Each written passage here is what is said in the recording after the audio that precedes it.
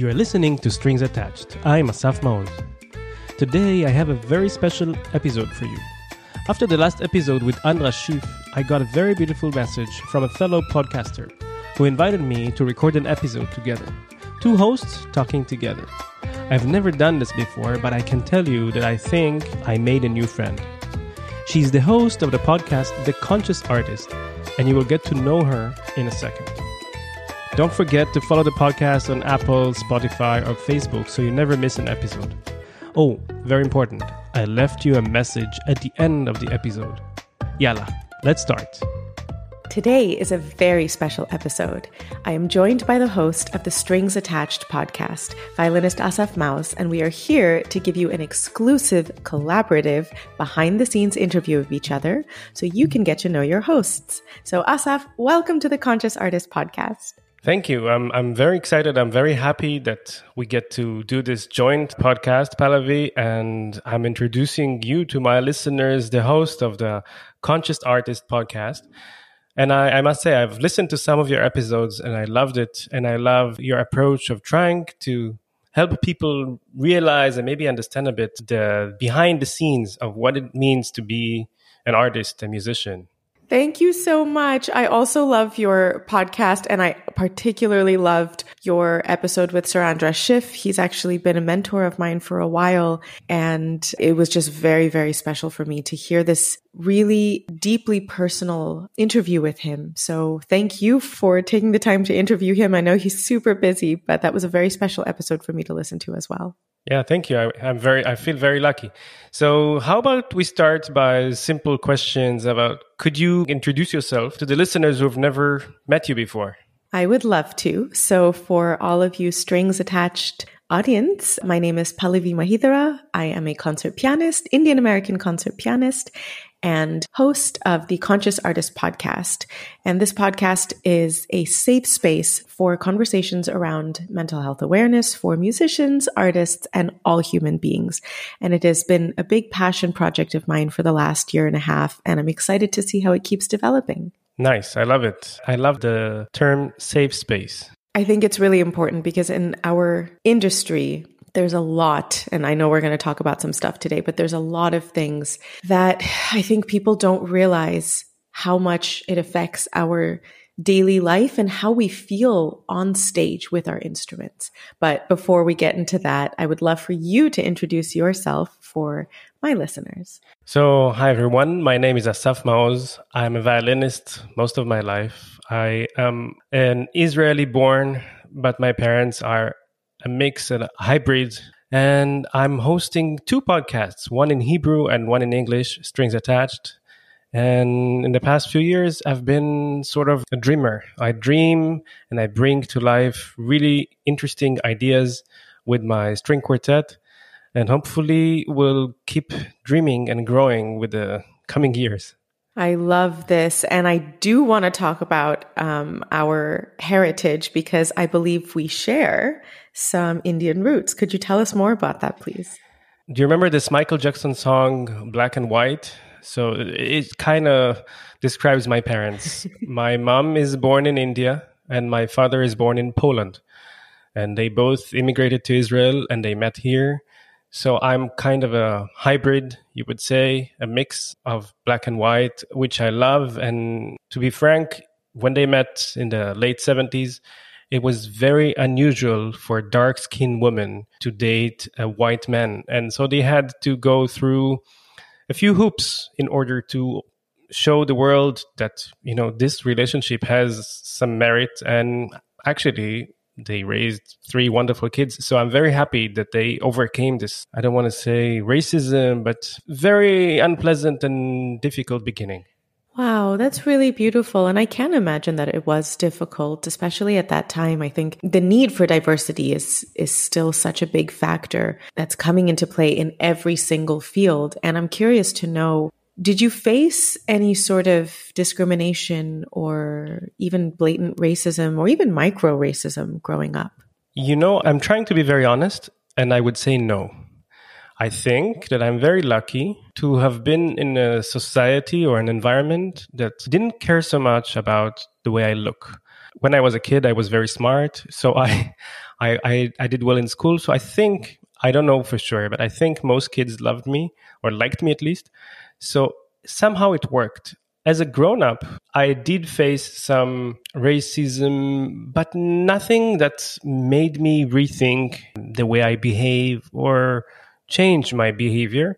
And I feel very fortunate for that. How about you? I mean, you have Indian heritage and you grew up in the States. What's it like to be a woman of color in the States? Oof. Well, it's certainly evolved over the course of my life so far. I mean, when I was growing up, I was a brown kid in the 90s. Growing up in Chicago, I think I was probably the only Indian in my class, or at least one of very, very few. And I remember really trying to assimilate, really trying to hide my Indian heritage.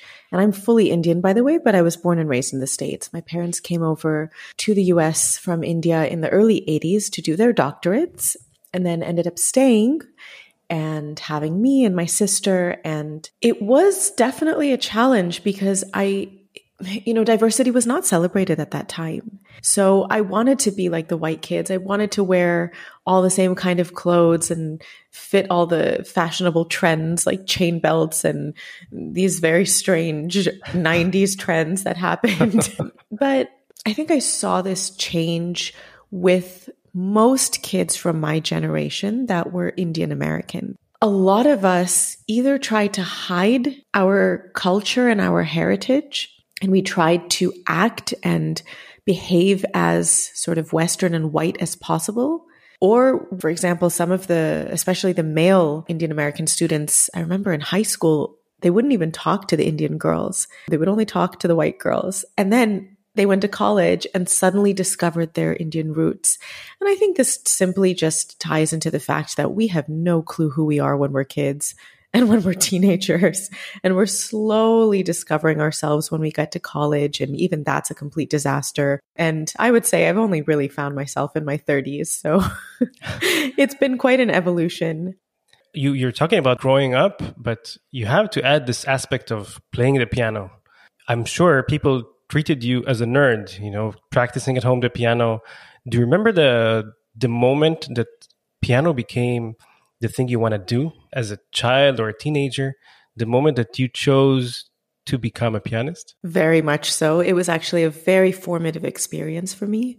I was 10 years old and actually participating as a violinist in an orchestra camp. I used to play violin. I played from the ages of 6 to 14, and I was quite serious about the violin, but piano was always my first instrument, which I started at 3.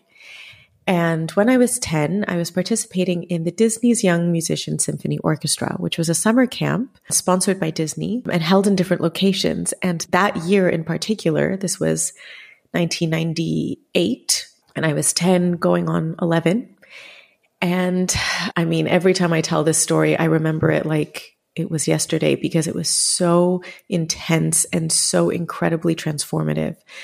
But I was performing as a violinist in the orchestra, and on the third day of camp, the original piano soloist for a Mozart concerto with the orchestra slipped while playing frisbee and broke his wrist. And the director of the camp knew that I was a pianist first and foremost and asked if I would substitute. Mind you, I was 10. Not only had I not played Mozart Concerto number 21, I had not even heard it. I, terrified, somehow agreed. And within 2 days, I actually managed to learn and memorize. It was the third movement of the concerto. So I learned and memorized the third movement of the concerto, and less than a week later performed it with the orchestra at the Ravinia Festival in Chicago. Wow. In front of thousands of people, televised nationally. And it was one of the greatest experiences of my life. And I realized in that moment, I want to do this for the rest of my life. That's a fantastic story. It's quite a story. I was asking a question without even expecting such a beautiful answer. Thank you. Well, I have to ask you, I want to know about how violin came into your life and all the avenues and paths that it's taken for you to come to where you are today.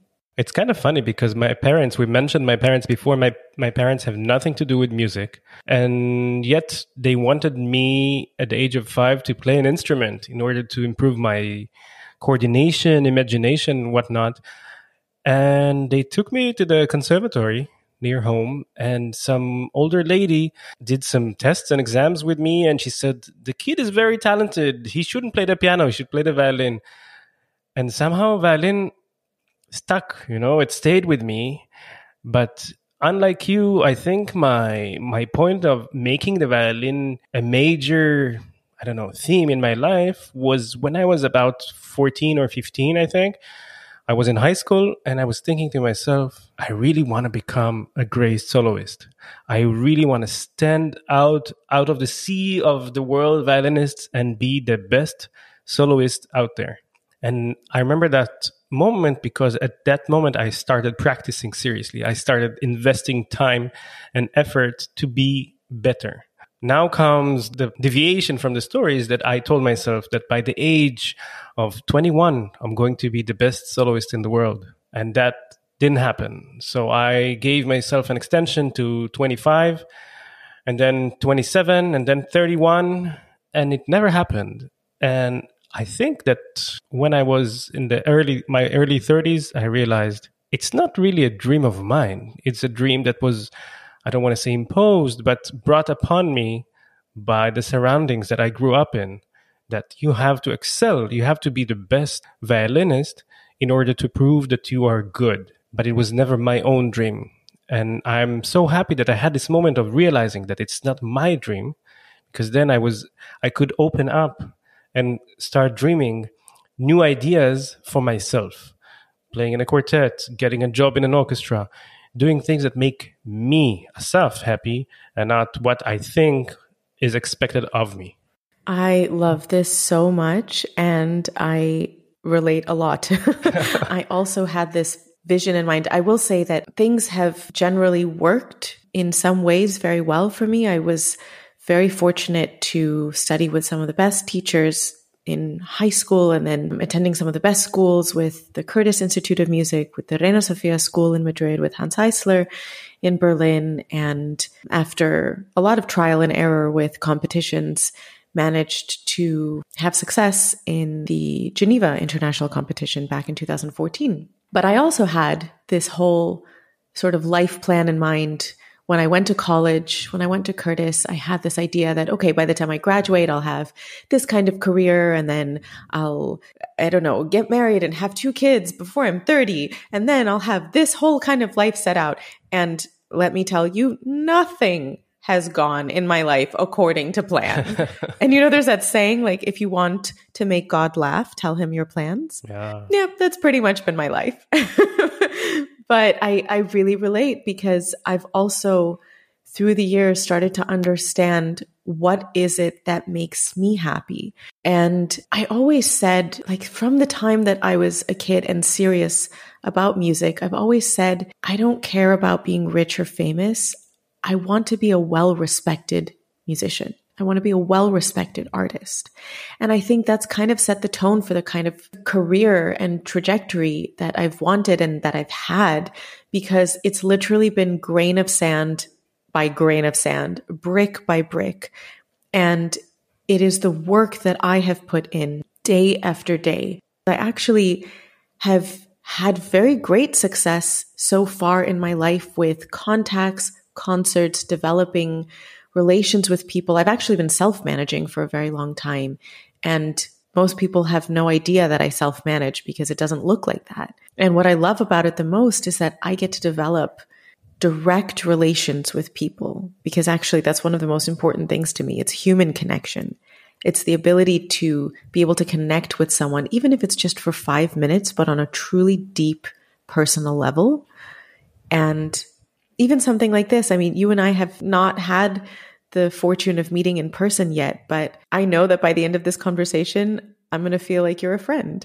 And like, that's so special. But it does also come with its challenges. I have to ask you though, you're talking about self-managing, which I appreciate very much because I've done a lot of that as well. But there is something about being a pianist that is very lonesome. You're practicing alone in the room. You many times play recitals by yourself. And also, this self-managing means that you have to do all your emails, invoices, and whatnot, tour managing.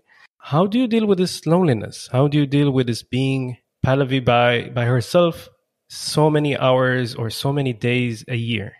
That's a very good question. And I will say that over the last couple years, since COVID, I had some big changes that happened in my personal life. And it led me to therapy, which was one of the best decisions of my life, which transformed the way that I approach existing in this world. And I have found for the first time in my life the path from loneliness to solitude. I don't know what are the words in Hebrew and if it's one word or two words, but in English we have two separate words to define the sensation of feeling lonely in a sad way and being at peace by yourself. This has been extremely transformative for me because I do spend a lot of time alone. You're right. I live alone. I practice alone. I travel alone. I perform often alone. And yes, then doing all of the work by myself as well.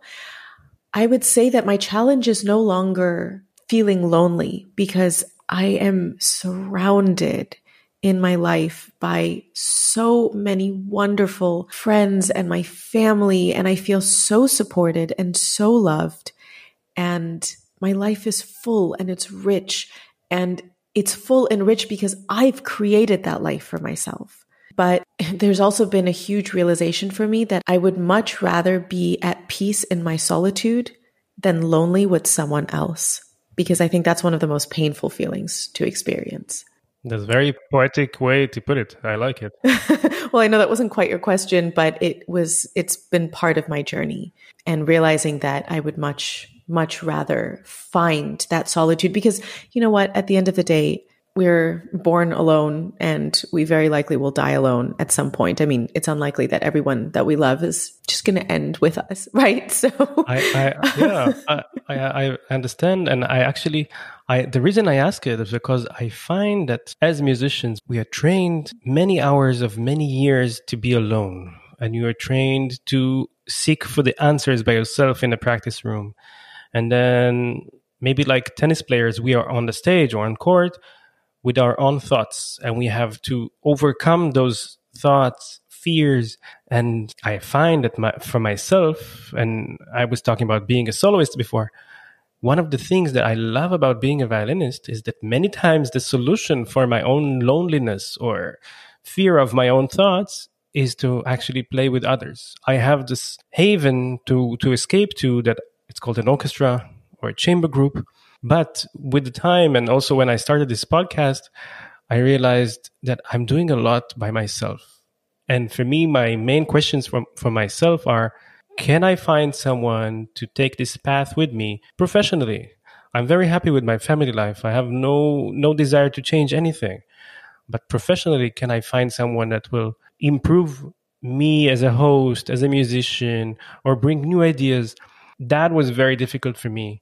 To find a non-musical partner, or could be a musician, doesn't matter, that will improve my creative ideas and creative path. Thank you so much for sharing this. I understand very well. For that reason, chamber music is, I think, my absolute favorite form of music making. And I'm curious to know, you said you play both in an orchestra and a string quartet.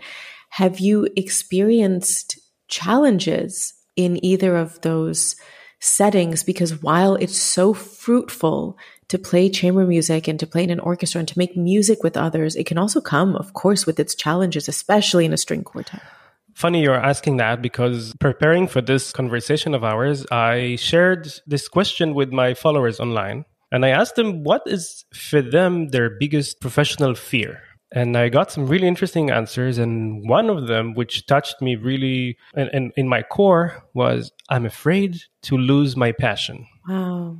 And I've been very fortunate to play in the Israel Philharmonic for the past 10 years. And I remember vividly my first day playing in the orchestra, And, with the time, I don't say that I'm losing my passion, but it's not the same excitement coming to play, sit on stage, open the folder and see what we're playing today. But it's not the same. And I've always wondered, because since I have a tenure, I could play there for the next, I don't know, foreseeable future. And I would end up playing in the orchestra before I retire about 40 years. Wow. And just the thought of working in the same place, and I'm very careful with saying manufacturing music because we play so many concerts in a season.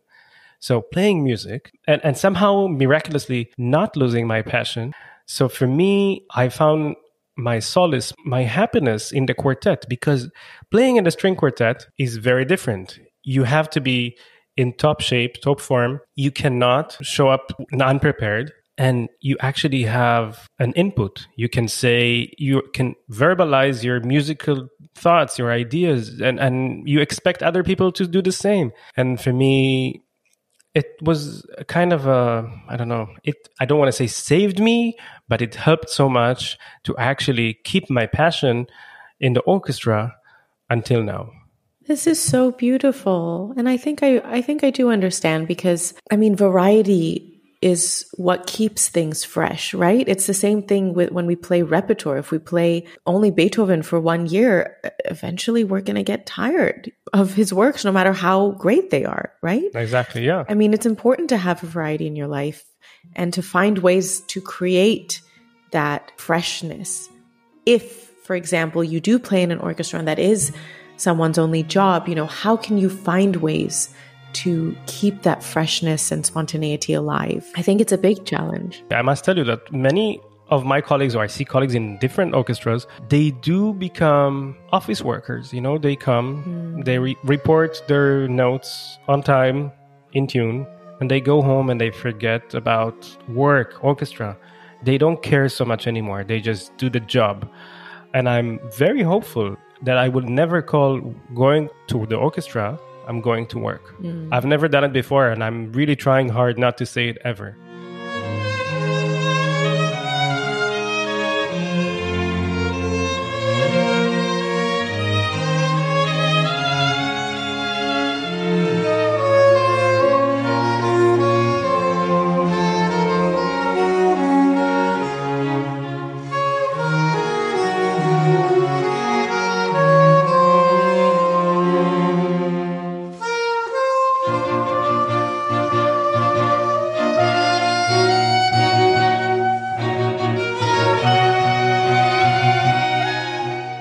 You spoke about this COVID time and how it changed your mental thinking. Was it also the trigger to start your podcast? Maybe talking about fears, dealing with myself. Was this the trigger to start your podcast?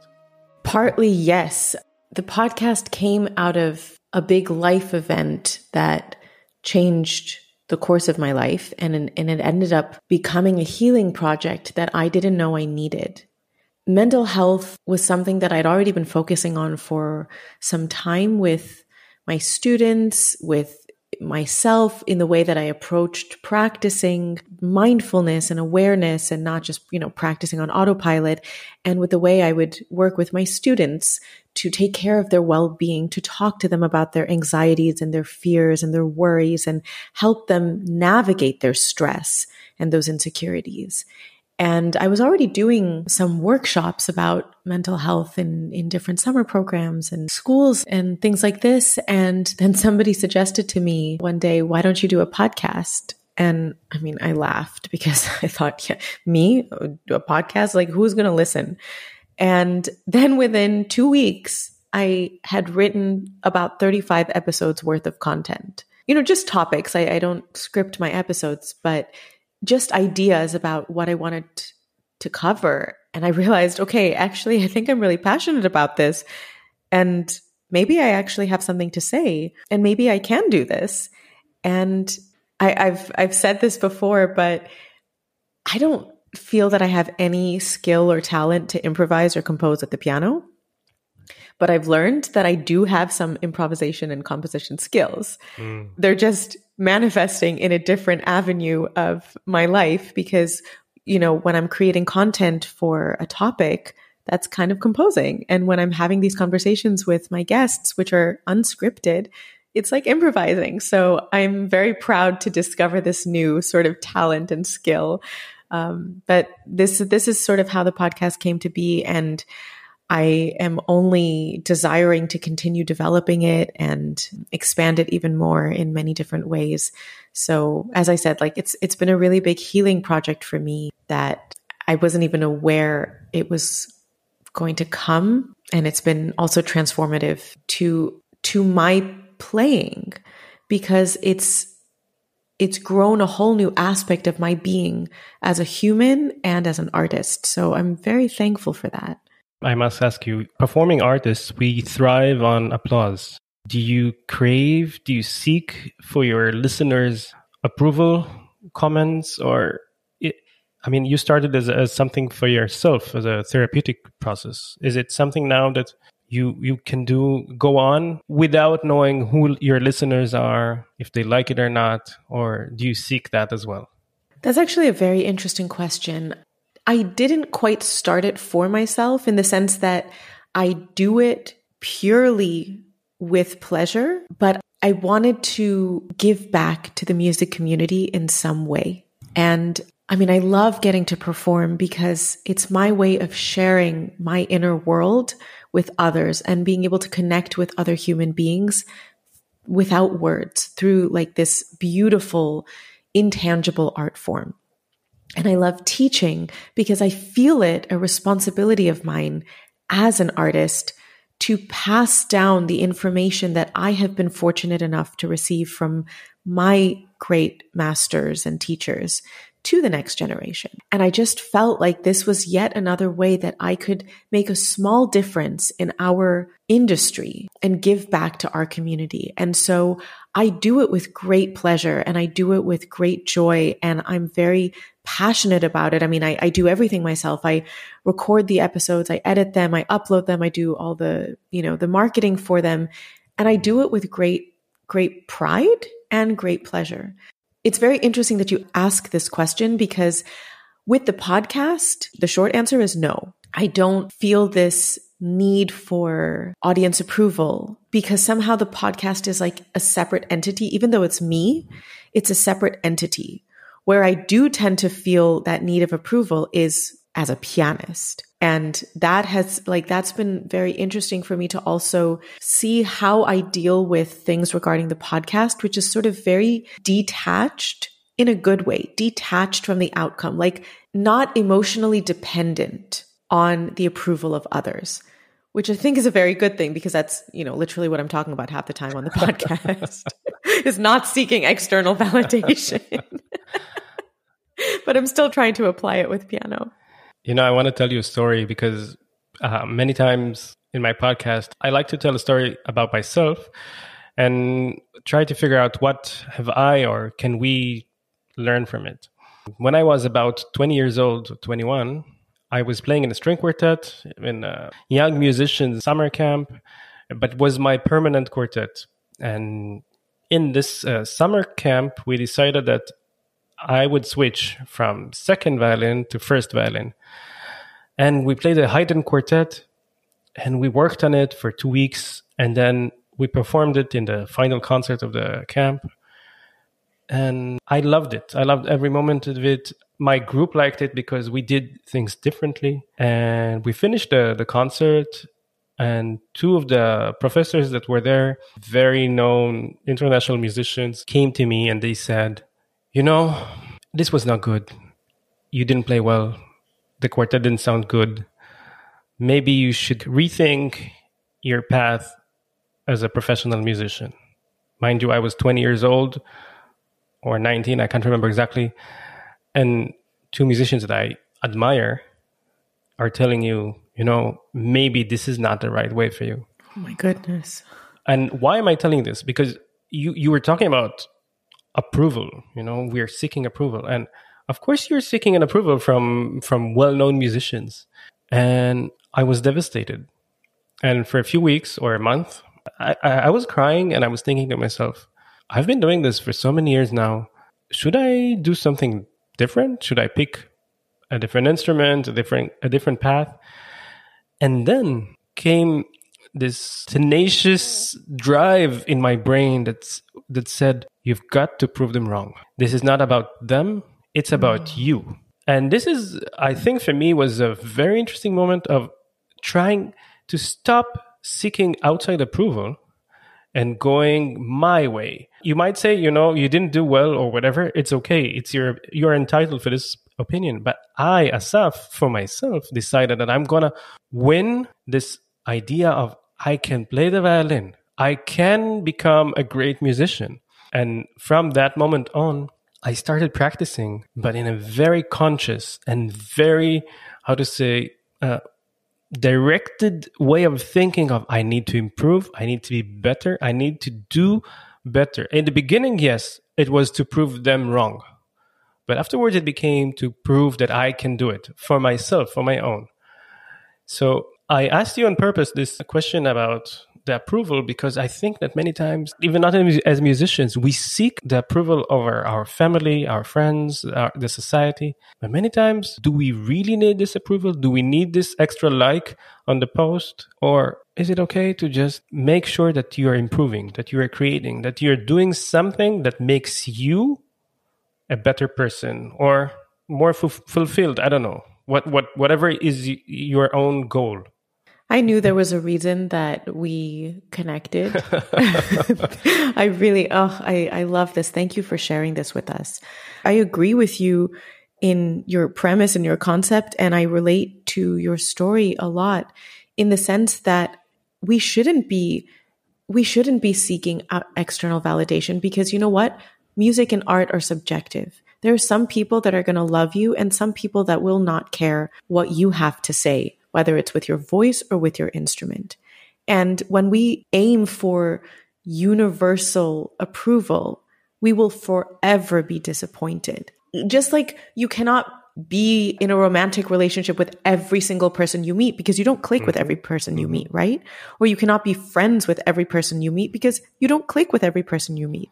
In the same way, why should we expect that our music will click with every single person that hears us? It's not humanly possible. And that's okay. I say this all the time, like we all have something to offer, and that's what communities are for. And that's what, I don't know, that's where we develop that connection with other human beings that relate with us. And this is not to say that we should not interact with people that don't agree with us, because that would, I think, be even fatal for our growth. It's necessary to have disapproval and to have dislikes in order to be able to look in the mirror and say, hey, is this something I want to improve, or does this not have to do with me?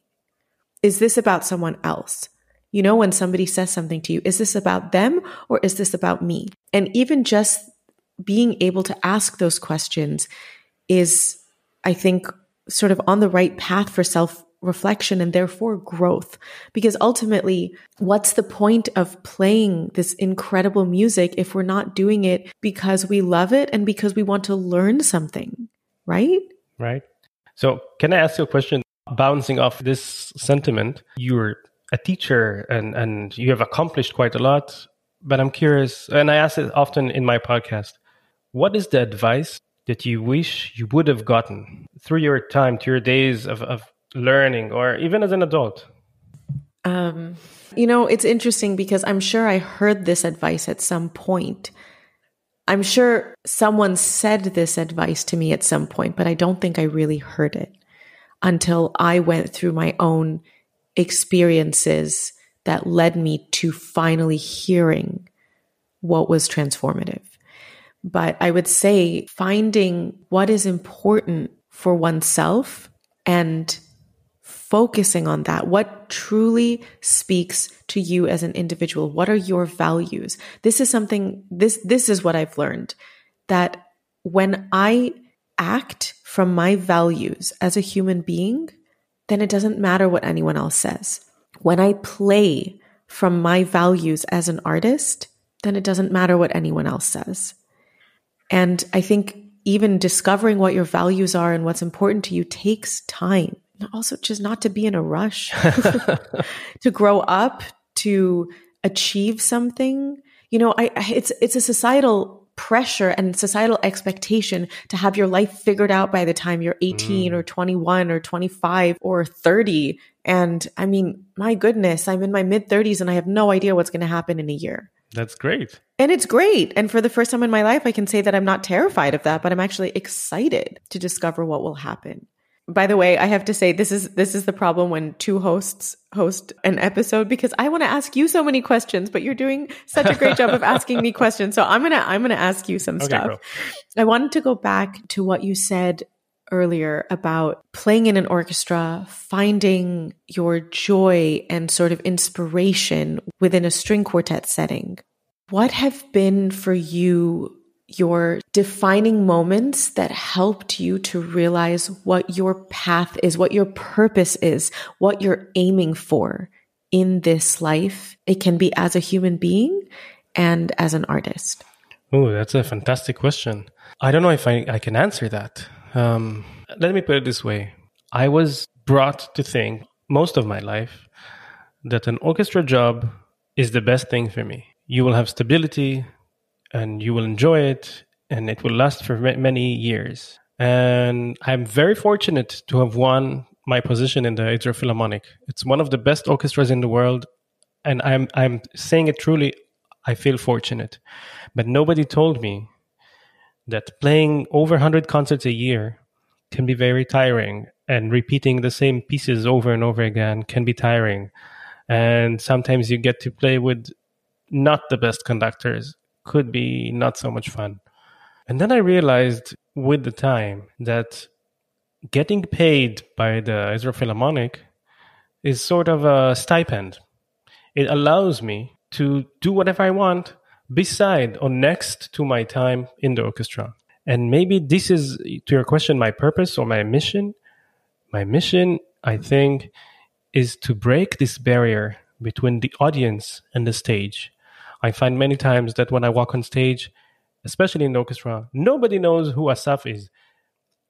You have in front of you about 90 or 100 musicians sitting on stage, and nobody even talks to me and tells me, you know, I like this very much, or I didn't like it. I didn't feel any connection with the piece. So when I moved to the quartet, which I'm doing in the same time as the orchestra, I always make sure that we talk to the audience. I always make sure that we explain a few words about why we chose this and that piece. And this is also the main reason why I started my podcast. I love breaking this wall, this invisible wall between me, the performer, and me, the person, and the audience. People like to know us. They like to say, okay, I'm sorry, I didn't understand that. I didn't know that. And for if I want to demonstrate this in my best words, it's not even mine. A few months ago, I got a message from a listener, and she wrote to me, by chance, I happened to listen to your podcast, and I must tell you this. I'm a mother of three. All three of them are musicians, different ages. And for the first time, I realized that I can understand their world through your podcast, which for me was the biggest compliment I could have gotten. It means I managed somehow miraculously to help her understand the life of her kids. So if I could do that, simplify or break this distance between us, the noble musicians, and the audience, for now, I'm super happy with it. I am sitting here and smiling with this story. Thank you so much for sharing this. I wouldn't say it's my purpose, but it's like my life purpose, but it is something that I value so dearly and so highly as an artist, is breaking down that wall. I told you that I knew there was a reason we connected. I do the same thing. I love talking to my audience. I absolutely love getting to share a little bit of what makes this music speak to me and make my heart sing or break or glow or anything.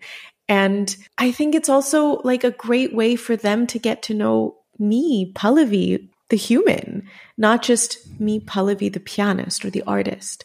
Because, you know, when we're playing, we obviously are not speaking. And I can probably put money on the table to say that you, Asaf, when you're speaking is not the same as you, Asaf, when you're playing. No, for sure not. Exactly. And so this gives them a chance to also see who is the artist. And that allows them to connect with us on a deeper level, I think.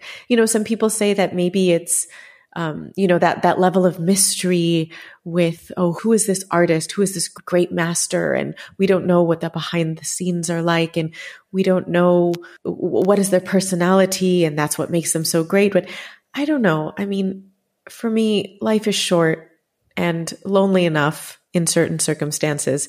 The more you can connect with people, I feel the richer the experience is. So thank you. Thank you for saying this, for sharing this. And yes, with the podcast, I mean, I actually don't even think about it that way, but it's true.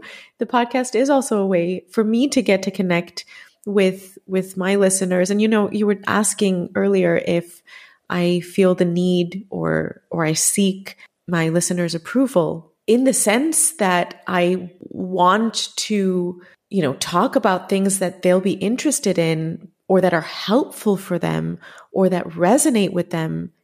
To that extent, sure. But if people, are going to like me, Pallavi, because I have this podcast, I mean, no.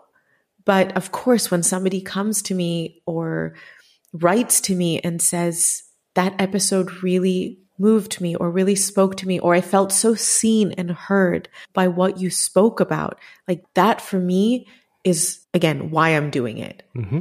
Because that's why I said in the beginning, it's a safe space. I want to help people feel seen and heard and have their experiences represented by any of the stories that they might hear.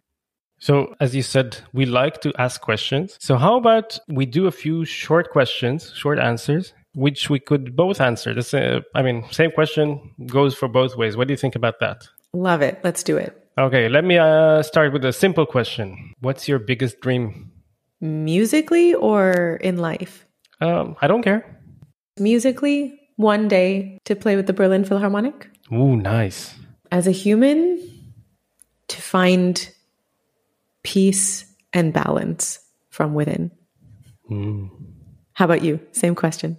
Well, in life, it's very difficult to say in a short answer, but recently I found myself dealing with anxiety. And I would love, as you said, to find inner peace to deal with these anxieties. And professionally, it's my dream now for the past few months to start a festival where I can fulfill some of my totally crazy musical ideas and to bring many people to somehow enjoy it together. I don't know how and when, but hopefully this will happen. I swear I'm not just saying this. I was literally telling my sister the same thing today, that I've been thinking about this for a while, that I would like to start a festival. Do you want to do something together? Yeah, let's do that. I think we can, overcome the distance and do something in between Tel Aviv and Madrid. I don't know, somewhere in one of the islands in Greece. Sounds good. Okay. I love this. Told you that there was a reason we connected. Okay, I'm going to ask you a question. What does music mean to you? Oh, I love music.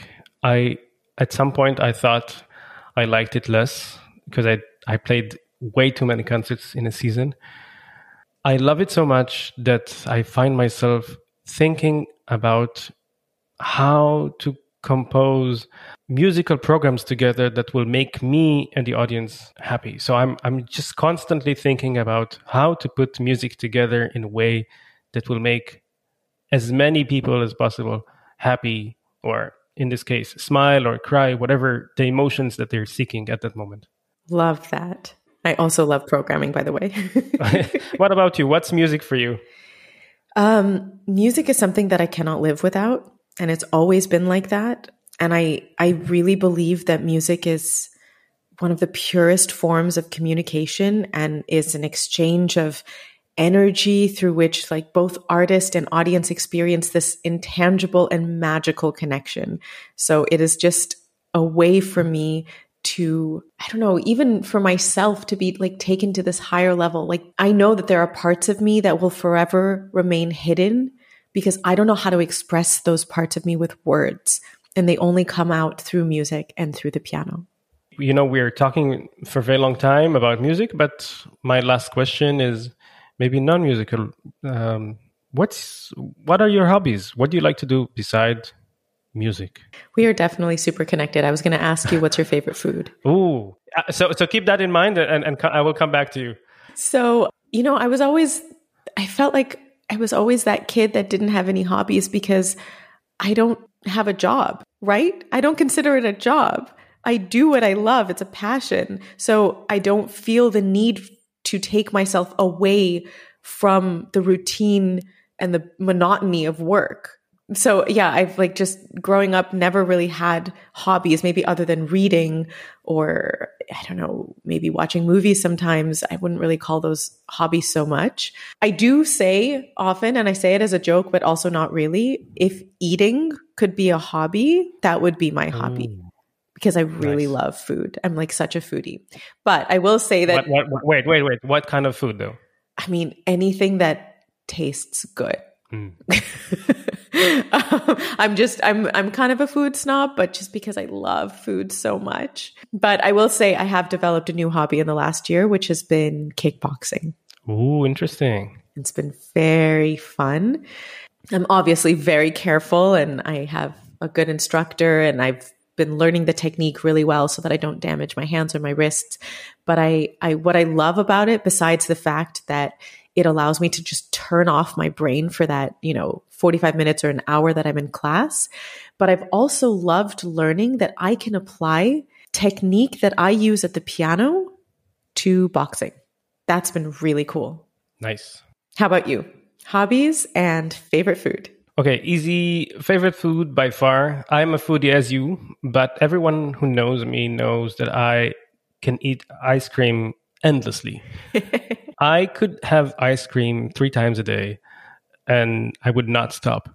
But the thing that I love really about being a musician is that I get to travel the world quite a lot. So like you very much, I like trying good food in different places around the world. And I'm enjoying every moment of it. And sometimes I spend a bit too much money on food and eating out, but I love collecting those experiences. I'm sorry, I'm laughing so much because that's exactly what I do. My expenses are only ever food. Exactly. There you go. Once we went on tour with the orchestra to South America, and I think 3 or 4 of the top restaurants in the world are in Peru, in Lima. And me and 2-3 of my friends, we went to all of them in 3 days. And then we went on to Colombia to another Michelin restaurant. And then we went on to Argentina for another fantastic restaurant. And for 2 weeks, basically what we did was fine dining and spending all our per diem on food. That was an amazing tour. Amazing. I love it. And hobbies? Well, my hobby... I'm doing quite a lot. So I find that my biggest hobby is actually sit on the couch and watch Netflix. But if I'm very honest, I live 5 minutes drive from the sea, from the beach. And I love driving there whenever I can and just walk there and reset my mind. For me, the sea is kind of a peaceful zone. I go there whenever I can just to regroup. And many times I jump into the water, even if they're freezing cold. And just go there, reset, come back. Oh, I love it. Love it so much. Water is so healing. The sea is so healing. And I think it's so beautiful that you use that also as a way to reset your mind. It's not only that you love going there, but it also helps to cleanse your mind and maybe even your soul in a way. Exactly. Especially my soul. I love it. This was so fun. I feel that we need to meet in person very soon because I don't know, maybe it's our Indian connection, but I really relate to you. Same here. And while we were talking, I'm thinking, maybe this is the purpose of this podcast, this episode is one day in the near future, we'll meet, make some music together, eat some fantastic food. And then maybe this would be the continuum of this episode. Would be, for me, an amazing achievement. And then start a festival together. Exactly. Love it. Which you will manage because, you're doing everything by yourself. Oh, no.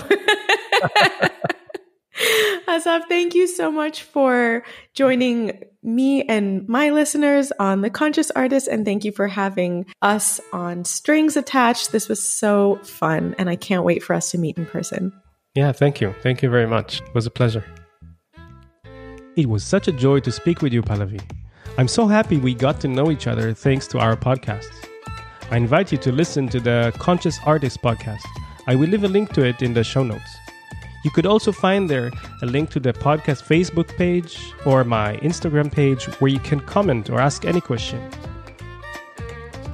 You know, it's been a year since I launched this podcast, and I feel that I should use this summer break to gather new ideas and thoughts about how to go on, and here you listeners are needed.